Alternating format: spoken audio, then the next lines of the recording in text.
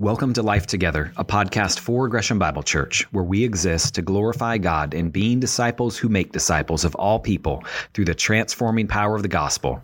This is the first episode of Season 4 on the podcast. For this season, you'll hear conversations about our church's distinctives, and there'll also be episodes with other GBC members and guests. In all of it, we'll be considering why and how we're to do life together as a church in our context through the transforming power of the gospel. So we hope you find this next season of the podcast helpful in having our lives be shaped and animated by the truth and grace of Jesus Christ. To have a Romans 1:16 kind of life together as a church in our time and place. To not be ashamed of the gospel together, because it truly is the power of God for all who believe. To help us kick off this new season, Jordan and I sit down with Vergil Brown. Vergil is the founding pastor of GBC and is now the lead pastor of Redemption Church in Portland. You'll hear Vergil share his encouragement to GBC, why he values expositional preaching, and what he sees as challenges and opportunities for the local church in our context. I'd encourage you to be praying for Vergil, his family, and for Redemption. It was a joy to sit down with my brother and hear his heart for faithful gospel ministry. I trust this conversation will encourage you as well, as we hear from the founding pastor of our church and reflect on God's faithfulness as we trust and follow him.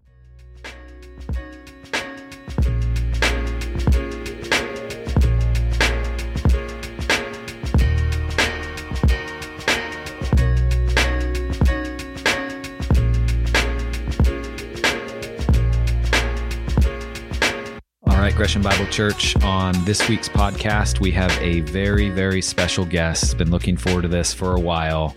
Gresham Bible Church's founding lead pastor, Vergil Brown. So, GBC, it's good to be with you.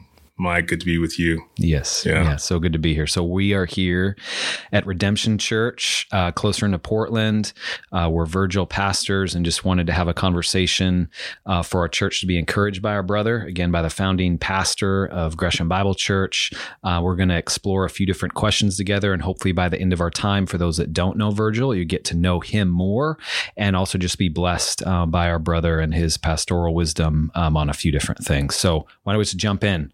Vergil, for those that don't know you, why don't you just paint the picture for us a little bit, who you are, your story, all that kind of fun stuff. Yeah, I'd be happy to. So, Vergil Brown, I originally am from the South. My father was in the Navy, and so I was born in Tennessee and then lived in Georgia for 10 years, North Carolina for 5 years. And then when I was in high school, my dad took a job in Seattle. And we left North Carolina and moved to Federal Way, Washington. And I did high school there, college on the east side of Seattle at Northwest University. I met my wife there, developed a passion for church planting during that time. Those were really formative years for me.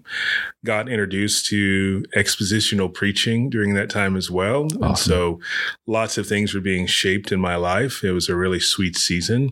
Of course, meeting Kelsey was great as well. We got married and moved to Portland for further training, seminary training. I started at Multnomah University at their seminary in their intercultural studies program. I had a desire to want to be a part of a multi-ethnic church, and I thought that program will aid me in that pursuit. Yeah. And while I was in seminary, I was invited to be a part of a young married Bible study group, and there are members of GBC still who were a part of that group, and they were a real encouragement to me. Interest in that group grew. I was an intern also at Cornerstone Church in Gresham, and their elders were very encouraging. They knew about my desire, my plans to be a church planter, and so they encouraged me to plant with their prayerful support and their financial support and the support of that Bible study group. We took a huge step of faith, a bold step of faith. And in April 8th of 2007, opened Gresham Bible. Awesome. And how long were you at Gresham Bible Church? The privilege of being the pastor of Gresham Bible Church for 12 years. Yeah. We left at the end of May in 2019. So from 2007 to 2019, I was a pastor. Yeah. Man, I just want to insert right here. You've been a huge blessing to me and my family, my dear brother, pastor. You've poured into me ministry-wise, personally, and just so thankful for you. And I'm having an aha moment right now. You're wearing a Seahawks moment, or Seahawks hat as we record. When my family and I first came to GBC, the first Sunday after kind of a tough church experience, you mentioned something about the Seahawks. And you were already expositionally preaching. And I leaned over to Carrie and I was like, this is the place for us. And we've been at GBC ever since. So I love wearing a Seahawks hat right now. Yes. Yeah, go Hawks. That's right. That's right. So good. All right. How about for those that know you well, even, what is one thing someone would be surprised to know about you? Kind of a moment here. We like to ask that question of guests on the podcast. Yeah, I think the thing that people are most surprised to hear about me is that I am more into interior design than my wife. I choose the colors for walls. I usually am the one picking out the furniture. I also really like flowers. So I grow flowers, and for birthdays and anniversaries, Kelsey buys me flowers. That's awesome. I don't buy her flowers. So it's like this switch in people's minds that they have to make. Plus, I'm literally twice her size. So to see her handing me flowers is quite comical. I love everything about that. And you're really good at it. You do. You have a good eye for that stuff. Yeah, thank you, man. Yeah. Oh, that's great. All right. How about, don't want to make this like a box to check, but I think it's always important before we dive into some specifics, just to even briefly hear your testimony of faith in our Lord Jesus Christ. Like, paint the picture for us there. How did you become a Christian? Yeah, I was fortunate enough to grow up in a home with parents who cherished the gospel and feared the Lord and took our family to church faithfully. So I had good gospel access in my life. What that led to for me, though, wasn't initially genuine faith. It was more of a self-righteousness. Me believing that I was on good terms with Jesus and I was one of his best disciples. In my mind as a kid, that's how I thought about myself, because I knew the Bible well. I was a good kid who didn't get into trouble. So I thought I was already a Christian and that my eternal destiny was sealed. I was going to spend eternity with Christ. When I was 10 years old, I spent the summer, a good portion of the summer, at my grandparents' house in Virginia, and their church was having a VBS. And so they signed us up to go to VBS. I went. And every night of that VBS, there were good Bible lessons, and I was checking all the boxes, answering all the right questions. The final night of that VBS, there was a really strong message about eternal judgment and about hell specifically. And I had heard about that, and as a kid, but that night, the Lord allowed me to feel the fear of judgment. And I was confronted with the question, am I good enough? And how do you know if you're good enough? And it was terrifying for me. I ended up not sleeping, and I woke my mother up. This is like a couple days later. So I was having terrible sleep. And I woke my mom up, and I was in tears. And I said, Mom, I'm really concerned that I'm not going to go to heaven. And she told me the gospel, and I'd heard it before, but I had faith to hear it that night. And so instead of thinking that I was a good person, and because I was a good person, I was good with God, I believed, no, I'm actually a bad person, and I need forgiveness, and I need the salvation that Jesus offers. So at 10 years old, God saved me. I was baptized at 13, 3 years later. And by God's grace, through middle school and high school, I walked with the Lord, and I wasn't perfect. We all stumble in many ways, but I avoided much of the drama and the trauma that could have marked my life if I wasn't walking with Jesus. Wow. God is kind. God is kind. How about when did you start to feel the pull towards full-time ministry, right? Being a pastor. I'd love to hear you share a little bit about that too. Yeah. So in high school, I became more vocal about my faith, much more confident to live out my faith before my peers. And I got to see teammates of mine believe the gospel. I got to see classmates trust in Jesus Christ and bring a number of people with me to church. And I was really content doing that. So I thought, this is the way I want to live my life. I want to tell people about Jesus. I want to help serve other people, and I'll be an engineer. So in my mind, I was going to college to study engineering, and that I was going to be a faithful brother in the church, maybe an elder in the church one day, but never a pastor. Now, people in my church took notice of what the Lord was doing in my life. So I would get these nudges into leadership occasionally, just in different ways in the local church. And some of my church leaders, elders and deacons, started really speaking into my life and telling me, Vergil, we think there's more here than just you being a good Christian and being evangelistic. We think you should pray about being a pastor. And then my pastor at the time went as far as to say, you're going to be a pastor. Wow. So he really spoke that over me, and I rejected all of that. I wanted nothing to do with it. One, I thought I would never be good enough. And I literally made a list in prayer, talking to God about all the people who would do a better job of being a pastor than I would be. Yeah. And I wrestled with that for quite some time. Really determined not to be a pastor because God deserves better. And then I had a couple of really hard things happen in my life. One, there was this girl I was dating, and it was really serious. It was too serious for a 19-year-old. But we thought we were going to get married, and she dumped me. Biggest mistake of her life. Yeah, that's right. And it was a heartbreaking experience for me, really humbling. I also suffered a significant knee injury. I was playing basketball for my college, and basketball, and I would say that relationship, were both idols in my life. And both those things were taken away. And so I found myself just broken, humble, praying, talking to God. And for the first time in my life, saying to the Lord with all sincerity, God, I'm yours. Wow. I'll do whatever you want me to do. And I can still remember where I was exactly when that happened.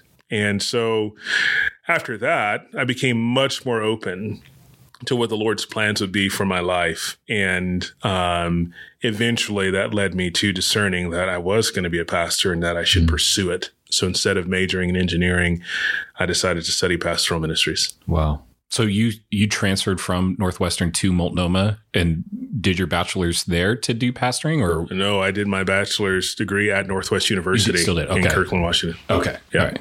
Gotcha. This is going to sound trite. I'm glad you got injured, brother. Yeah. For real.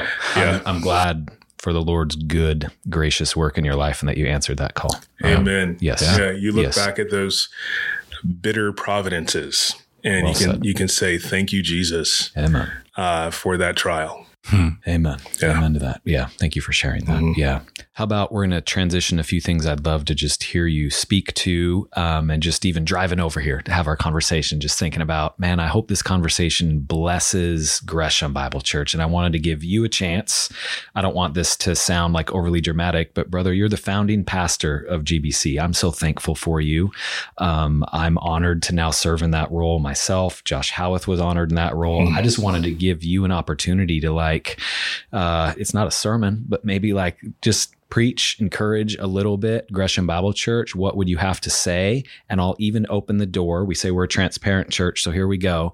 Even the church can listen in to your counsel, encouragement, charge to me. I just want to take advantage of this moment and feel like you could strengthen the saints of Gresham Bible Church to hear from you. So what encouragement, counsel would you give to the church and also to me?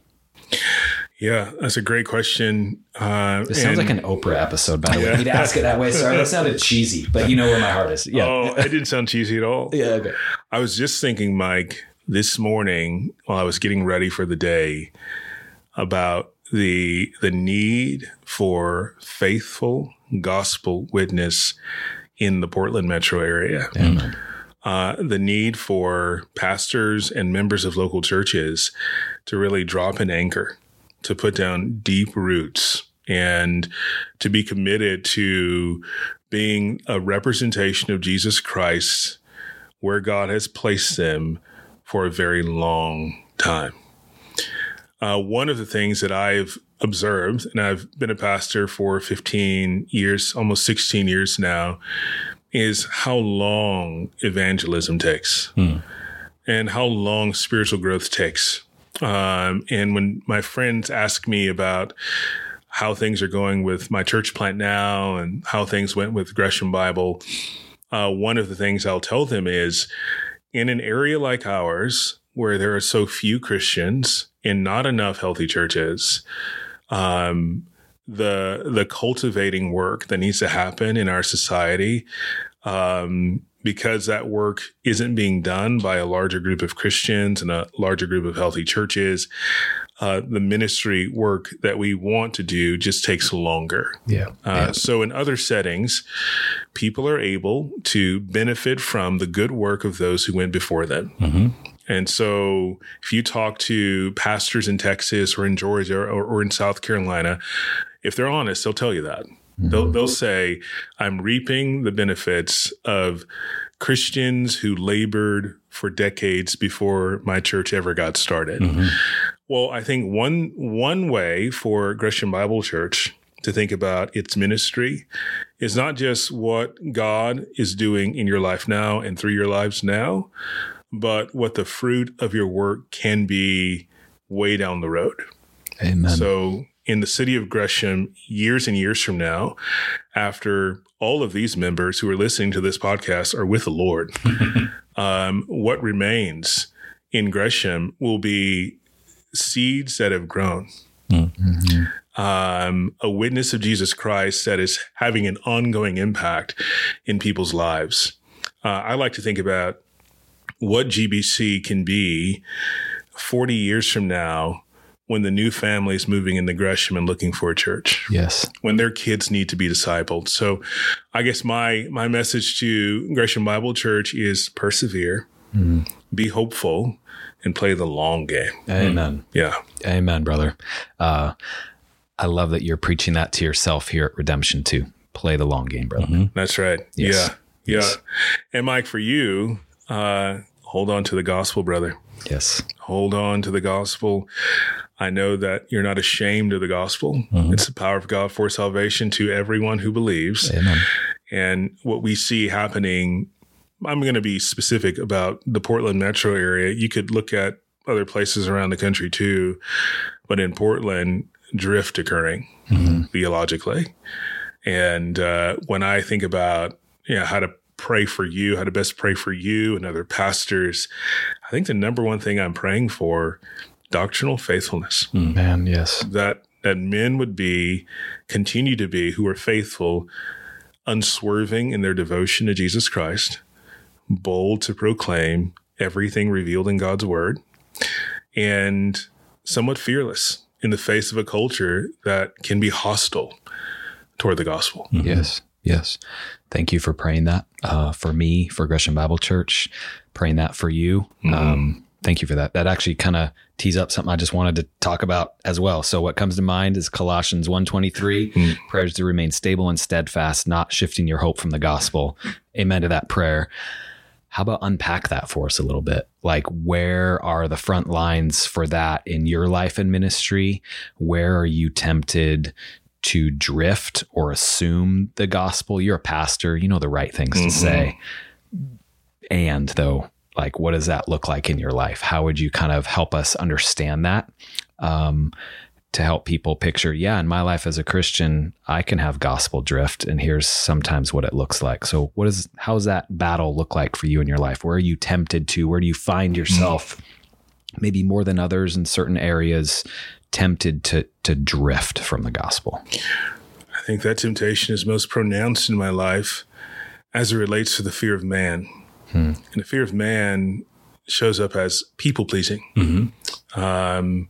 Wanting to win others' approval, especially as you're seeking to grow a church. So I think a temptation for a church planner, and for myself specifically, is wanting to be liked, wanting to be accepted. And, that could look like being quieter about convictions and biblical positions, kind of cloaking those things behind niceness, or personally having certain views, but then publicly not stating what those are. Gotcha. So I'll give you an example of this. We have an intro to Redemption Lunch, which is very similar to an intro to GBC. Excellent. Yeah. Crazy how that happens. I know, man. So we have these lunches in our church, and I know ahead of time at what point I'm going to turn people off during this lunch. Yeah. And can I just say real quick, we had ours on Sunday, and I was thinking about you because that situation came up. Like, oh yeah, Vergil and I have talked about this. Right, yeah, that's exactly right. So when it comes to for me, especially here, issues of gender and sexuality, I know I'm about to lose half the room. Wow. So if there's 10 people in this intro to Redemption Lunch, I'll never see half of them again. And the others, I still have work to do. Yeah. I got to work on them still. We are unapologetically complementarian, unapologetically committed to what the Bible teaches about gender and sexuality. And for people who are coming into our church, Redemption Church is not drawing a lot of churched people. So people coming into our church, it could be the first time they've actually heard a human being say the things that I say. Wow. And it can be a shock to the system, offensive.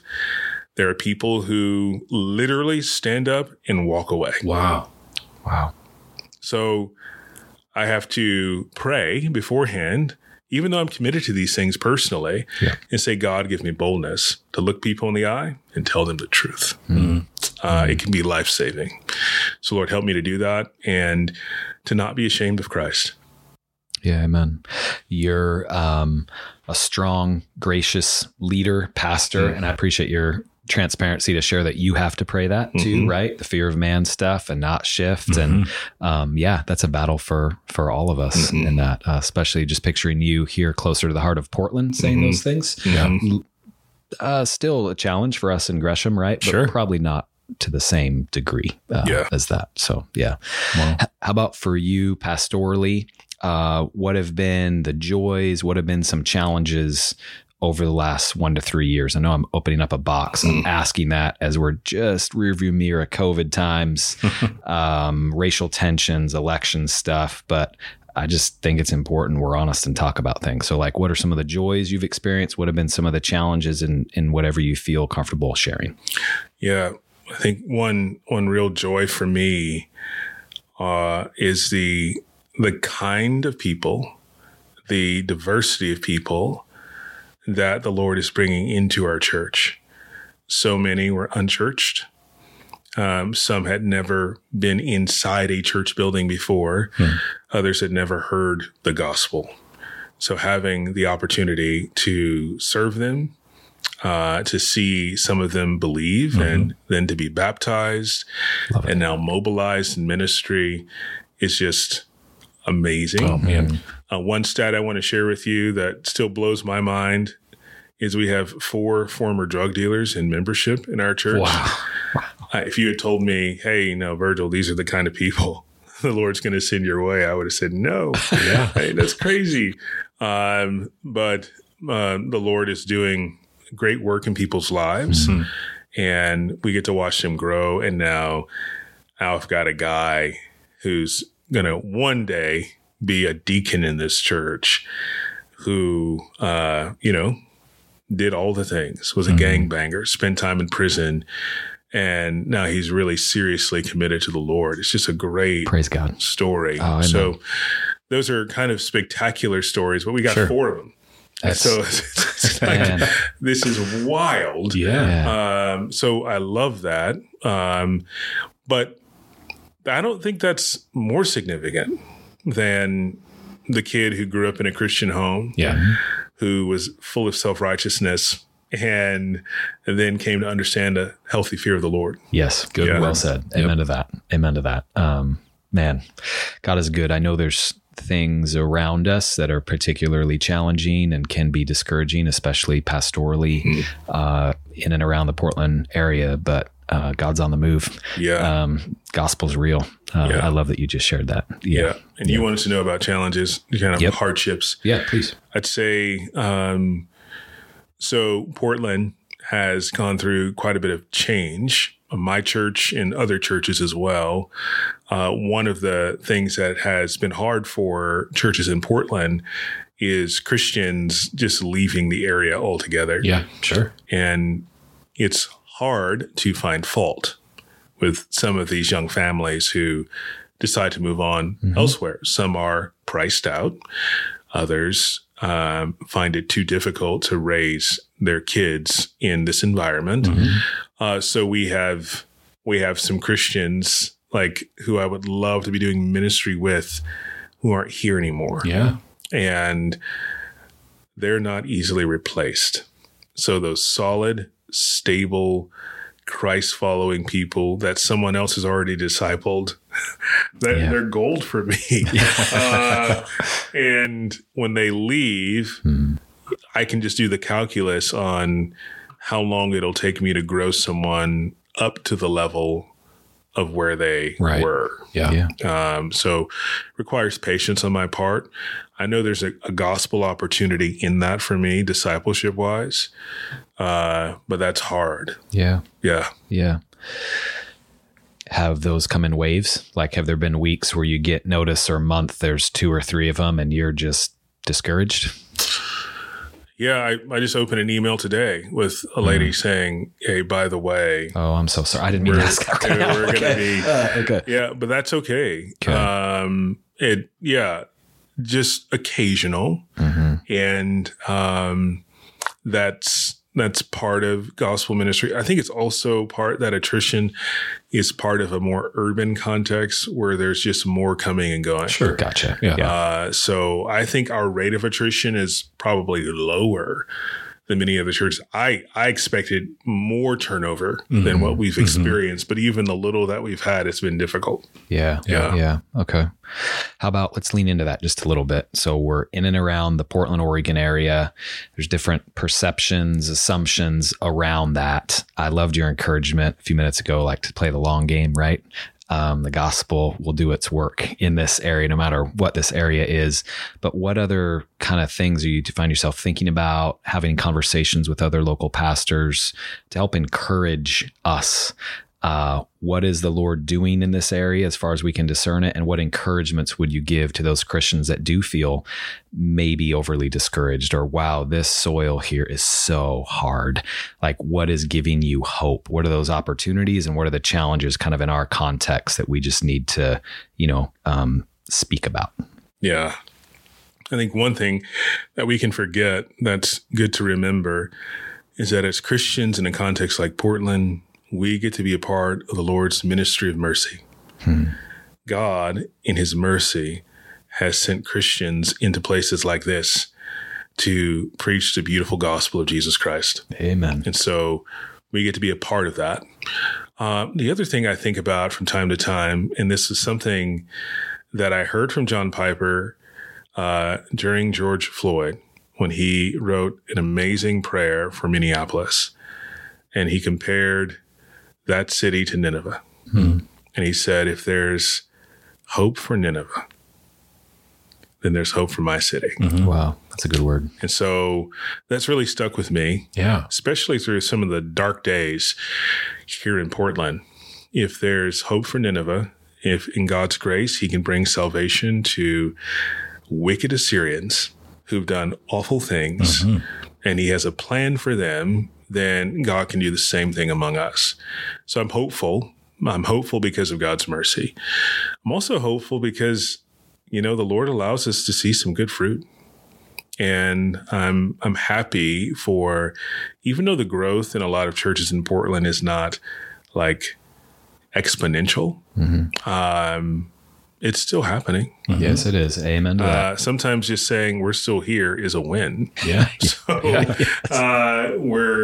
I'm encouraged by that. I'm also encouraged by the spirit of collaboration among pastors in the Portland metro area.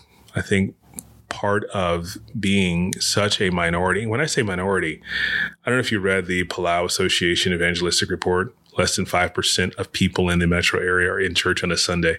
So less than 5%. That's crazy. Less than 5%. Yeah. So we feel the need. We feel the void. We know there are church deserts around the metro area. And so we work together. And that collaboration is something also that I think is encouraging. I would echo that. I've been so encouraged the past 2 or 3 years. I know it's a difficult time. I get all of those things, experience some of those things, but it is real. The collaboration between other churches for the sake of advancing the gospel is beautiful. It adorns the gospel. Yeah, I just think it's important to have these kind of conversations to acknowledge what is, and there's some real challenges here. And acknowledge that God is king and the gospel is on the move, and to give the Lord glory from that too. I don't know. It bothers me when I hear so many Christians kind of a woe instead of to what you're calling us to, long obedience in the same direction, faithful presence, playing the long game. Gospel will do its work. Yeah, that's right. Yeah. How about let's move to something that I always love hearing you speak to, Vergil. Why are you for expositional preaching? Yeah. So expositional, the word expository or expositional comes from the word expose. The aim of expositional preaching is to expose the meaning of the text. The original meaning to that audience is the meaning that we want to contextualize for our own lives and for the audience that we're preaching to today. I'm committed to expositional preaching because I believe the Bible is the Word of God. Amen. And that the principles of the Bible, its commands, its teaching, its ethical teaching, those things are timeless and they are universal. So timeless meaning they're true for all time, throughout every generation. They apply, they're relevant. Universal meaning they're for all people everywhere. So the way Romans 8 speaks to me today in 2023, a black man in Portland is the same way it speaks to a 70-year-old woman in Indonesia. And it's the same way it spoke to, a white guy who lived in 1419. It's a book that is supernatural and it gives life. Yeah, amen. Yeah. Amen. All right. I always enjoy hearing you talk about expositional preaching. Yeah. Your like body countenance changes. You're like, all right, let's talk about it. It's important. Yeah. So yeah. How about in the life of the local church? What would you say maybe to a new pastor, church planning brother? What are some of the challenges around expositional preaching? Maybe high level, maybe even in our context for the preacher himself or for the listener? Yeah, I'd say I'll start with the listener. So we have a number of people in our church now who were unchurched, and even the people who came from another church were not already exposed to expositional preaching. Sure. There's a discipline that's required to expositional preaching that is not required to listen to other forms of communication. So communication now comes quick and fast. It's not very heady. You don't have to work hard to understand it. With expositional preaching, you need to be an active listener. You need to quiet your mind and quiet your heart and listen carefully. So that's an exercise and that's feedback that people have given me. I remember preaching a sermon and having a guy come up to me and say, Vergil, I enjoy your preaching. I got to tell you, it's work. Wow. It is work to listen to you. Yeah. And maybe I can grow to make things more accessible. And I need to grow and I need to do a better job of that to be clear and make things more accessible, more relevant. But at the same time, never give up on working hard in the text to show people where my points are coming from. Yes. To help them understand God's word better. That's good. Yeah. Yeah. Thank you for sharing that. Yeah, it definitely pushes against our norms and appetites in terms of just quick hit information. What's the upshot? All that kind of stuff. Attention span even. But yeah, it's important. Yeah. And for the preacher, I'd say, hey, man, the Lord has done the work.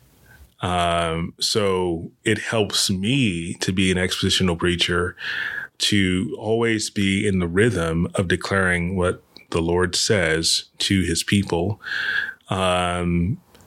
So that they know I'm never pushing an agenda. I'm not trying to wedge this idea in and persuade them to think one way about something because I think that's right. But elevating God's word so that they know we're all standing under the authority of the scripture. Yeah. Amen. Good word. Amen to that. Yeah. There's so many more things we could talk about, but I just wanted to give you a chance to share with Gresham Bible Church, like, how can our church be committed to be praying for you, for your family, for God's work here at Redemption Church? How can we be praying for you? First, I want to say thank you for praying for me, brother. Yeah. There have been days or weeks when I've gone through the week, had a busy week, a full week, or had a hard week, and I'll stand up and preach and do everything I need to do. And I'll think to myself, somebody somewhere prayed for me. Mm-hmm. That's the only explanation for the week or for the day. Amen. So thank you for praying. In your continued prayers for me, I'd say, pray that my family would continue to be shaped by the experience of leaving wonderful people behind, walking by faith and starting a new church, and then building relationships with all new people. Yeah. So starting over again is hard. I would say at this point, I think we've done it. I think that my kids especially have made the transition pretty well. But just praying that within making that transition, this experience would be spiritually significant, especially for my older two kids who have been given a front row seat to watching mom and dad walk by faith, not know a lot of things, bear a lot of uncertainty, and to see God be faithful and provide what's needed. I'm hoping that stays with them for the rest of their life. Yeah. For Kelsey and I, the stress is real, and there's spiritual warfare also. So for spiritual protection, that's always appreciated. Okay. For Redemption Church, you can pray for our leadership development. We had a fun conversation as elders on last Thursday talking about what does Paul mean by new convert when thinking about future elders. How new is too new? That's the question. That's fun. I think there's a spectrum when you read 1 Timothy 3 of those qualifications. Some guys are going to be like able to teach, for example. What does that mean? Yeah. Oh, I mean, it could be able to teach in a seminary. It could be I'm able to defend the statement of faith of my church and to disciple people through God's word. So there's a spectrum on those qualifications, and we're working toward consensus to see what that looks like, because if the standard is as high as the current elders, we're not going to be adding new elders anytime soon. So let's kind of wrap our heads around what Titus went through when Paul told him, put elders in all these churches, new churches. Yeah. Right. This is a great conversation. That is. Yeah. Wow. That's a fun one. So pray for us about that. It feels a little risky, but it's good for us. You know, I came from GBC and then had a short stint at Hinson. My current elders were at Hinson for a long time. So we had these just really mature men who got to serve as elders. And now we're very much a quintessential church plant. And we can't wait forever to put people into leadership. Yeah. Don't you think it's not by accident that the Lord has given us some sort of spectrum and contextualization there for the sake of his church and advancing the gospel? Yeah, exactly. Yeah. I'd love to hear more how that plays out. Yeah. So, yes. Okay. We will be praying for you, brother. Thank you. I know podcasts can't go on forever, but I just want to charge Gresham Bible Church. Again, this podcast is only for our church, to be praying for Vergil, praying for his family, praying for Redemption Church.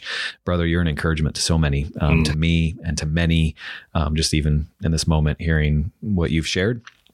I don't think at the end of your days that you will regret the life that you've lived, brother. So living for the long line of heaven rather than just right now. So I was going to say thanks to you. You brought me on. I only got to work with you for 2 months, but it was a good 2 months. But I think Gresham Bible Church is the healthiest church I've ever been at, even though we've gone through 2 lead pastors in 4 years, which normally be like, what? You're on your 3rd lead pastor. But it's because of the work you put in. Some of the things you were saying to GBC, encouraging us, you've already played that out of, Amen. You gave us solid foundations of, we preach the gospel every week. We are expositionally going through the word, and it wasn't about you. And I think the way you left GBC is maybe the healthiest I've ever seen someone leave a church, especially one that they planted, which I know is really hard to do.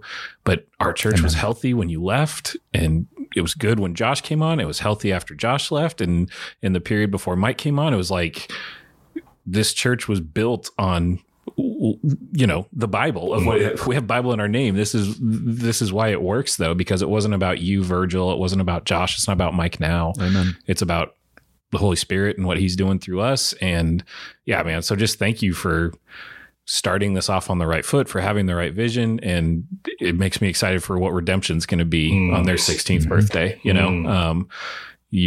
We're still young as GBC, but we're a lot older than you are at Redemption. Yeah. But we have our driver's license that's now. Right. Yep. But we're seeing those dividends pay off of that patience you're talking about in the long game. So man, keep doing it. And yeah, what a testimony, not just to GBC, but to your kids and others of, even though it's a place you love, if God calls you, you got to go. Yeah. And I just think, that's a lesson that we all need. It's hard to say yes. It was hard for you to say yes when you first were called to ministry, right? That's right. And if we all can learn that of like, hey, whatever he's calling us to, that's what we got to do. It doesn't matter how hard it is to rip the Band-Aid off to do it. We can trust that it's the right thing for us. So thanks, man. Yeah. I am so grateful to be at Gresham Bible Church and grateful for the church that it is because of what you've done. Amen. Brothers, I appreciate your kind words. Big encouragement to me. Thank you. Good. We mean it. Absolutely. Yes. Thank you. Big encouragement to us. All right. Gresham Bible Church, I hope this conversation has been encouraging. If this sparks any questions, anything you want to talk about, feel free to reach out to me, and you can do that at mike@greshambible.org. And last plug, be praying for our brother Vergil and his family and Redemption Church. Let's commit to that. So anyway, until next week, love you. Bye.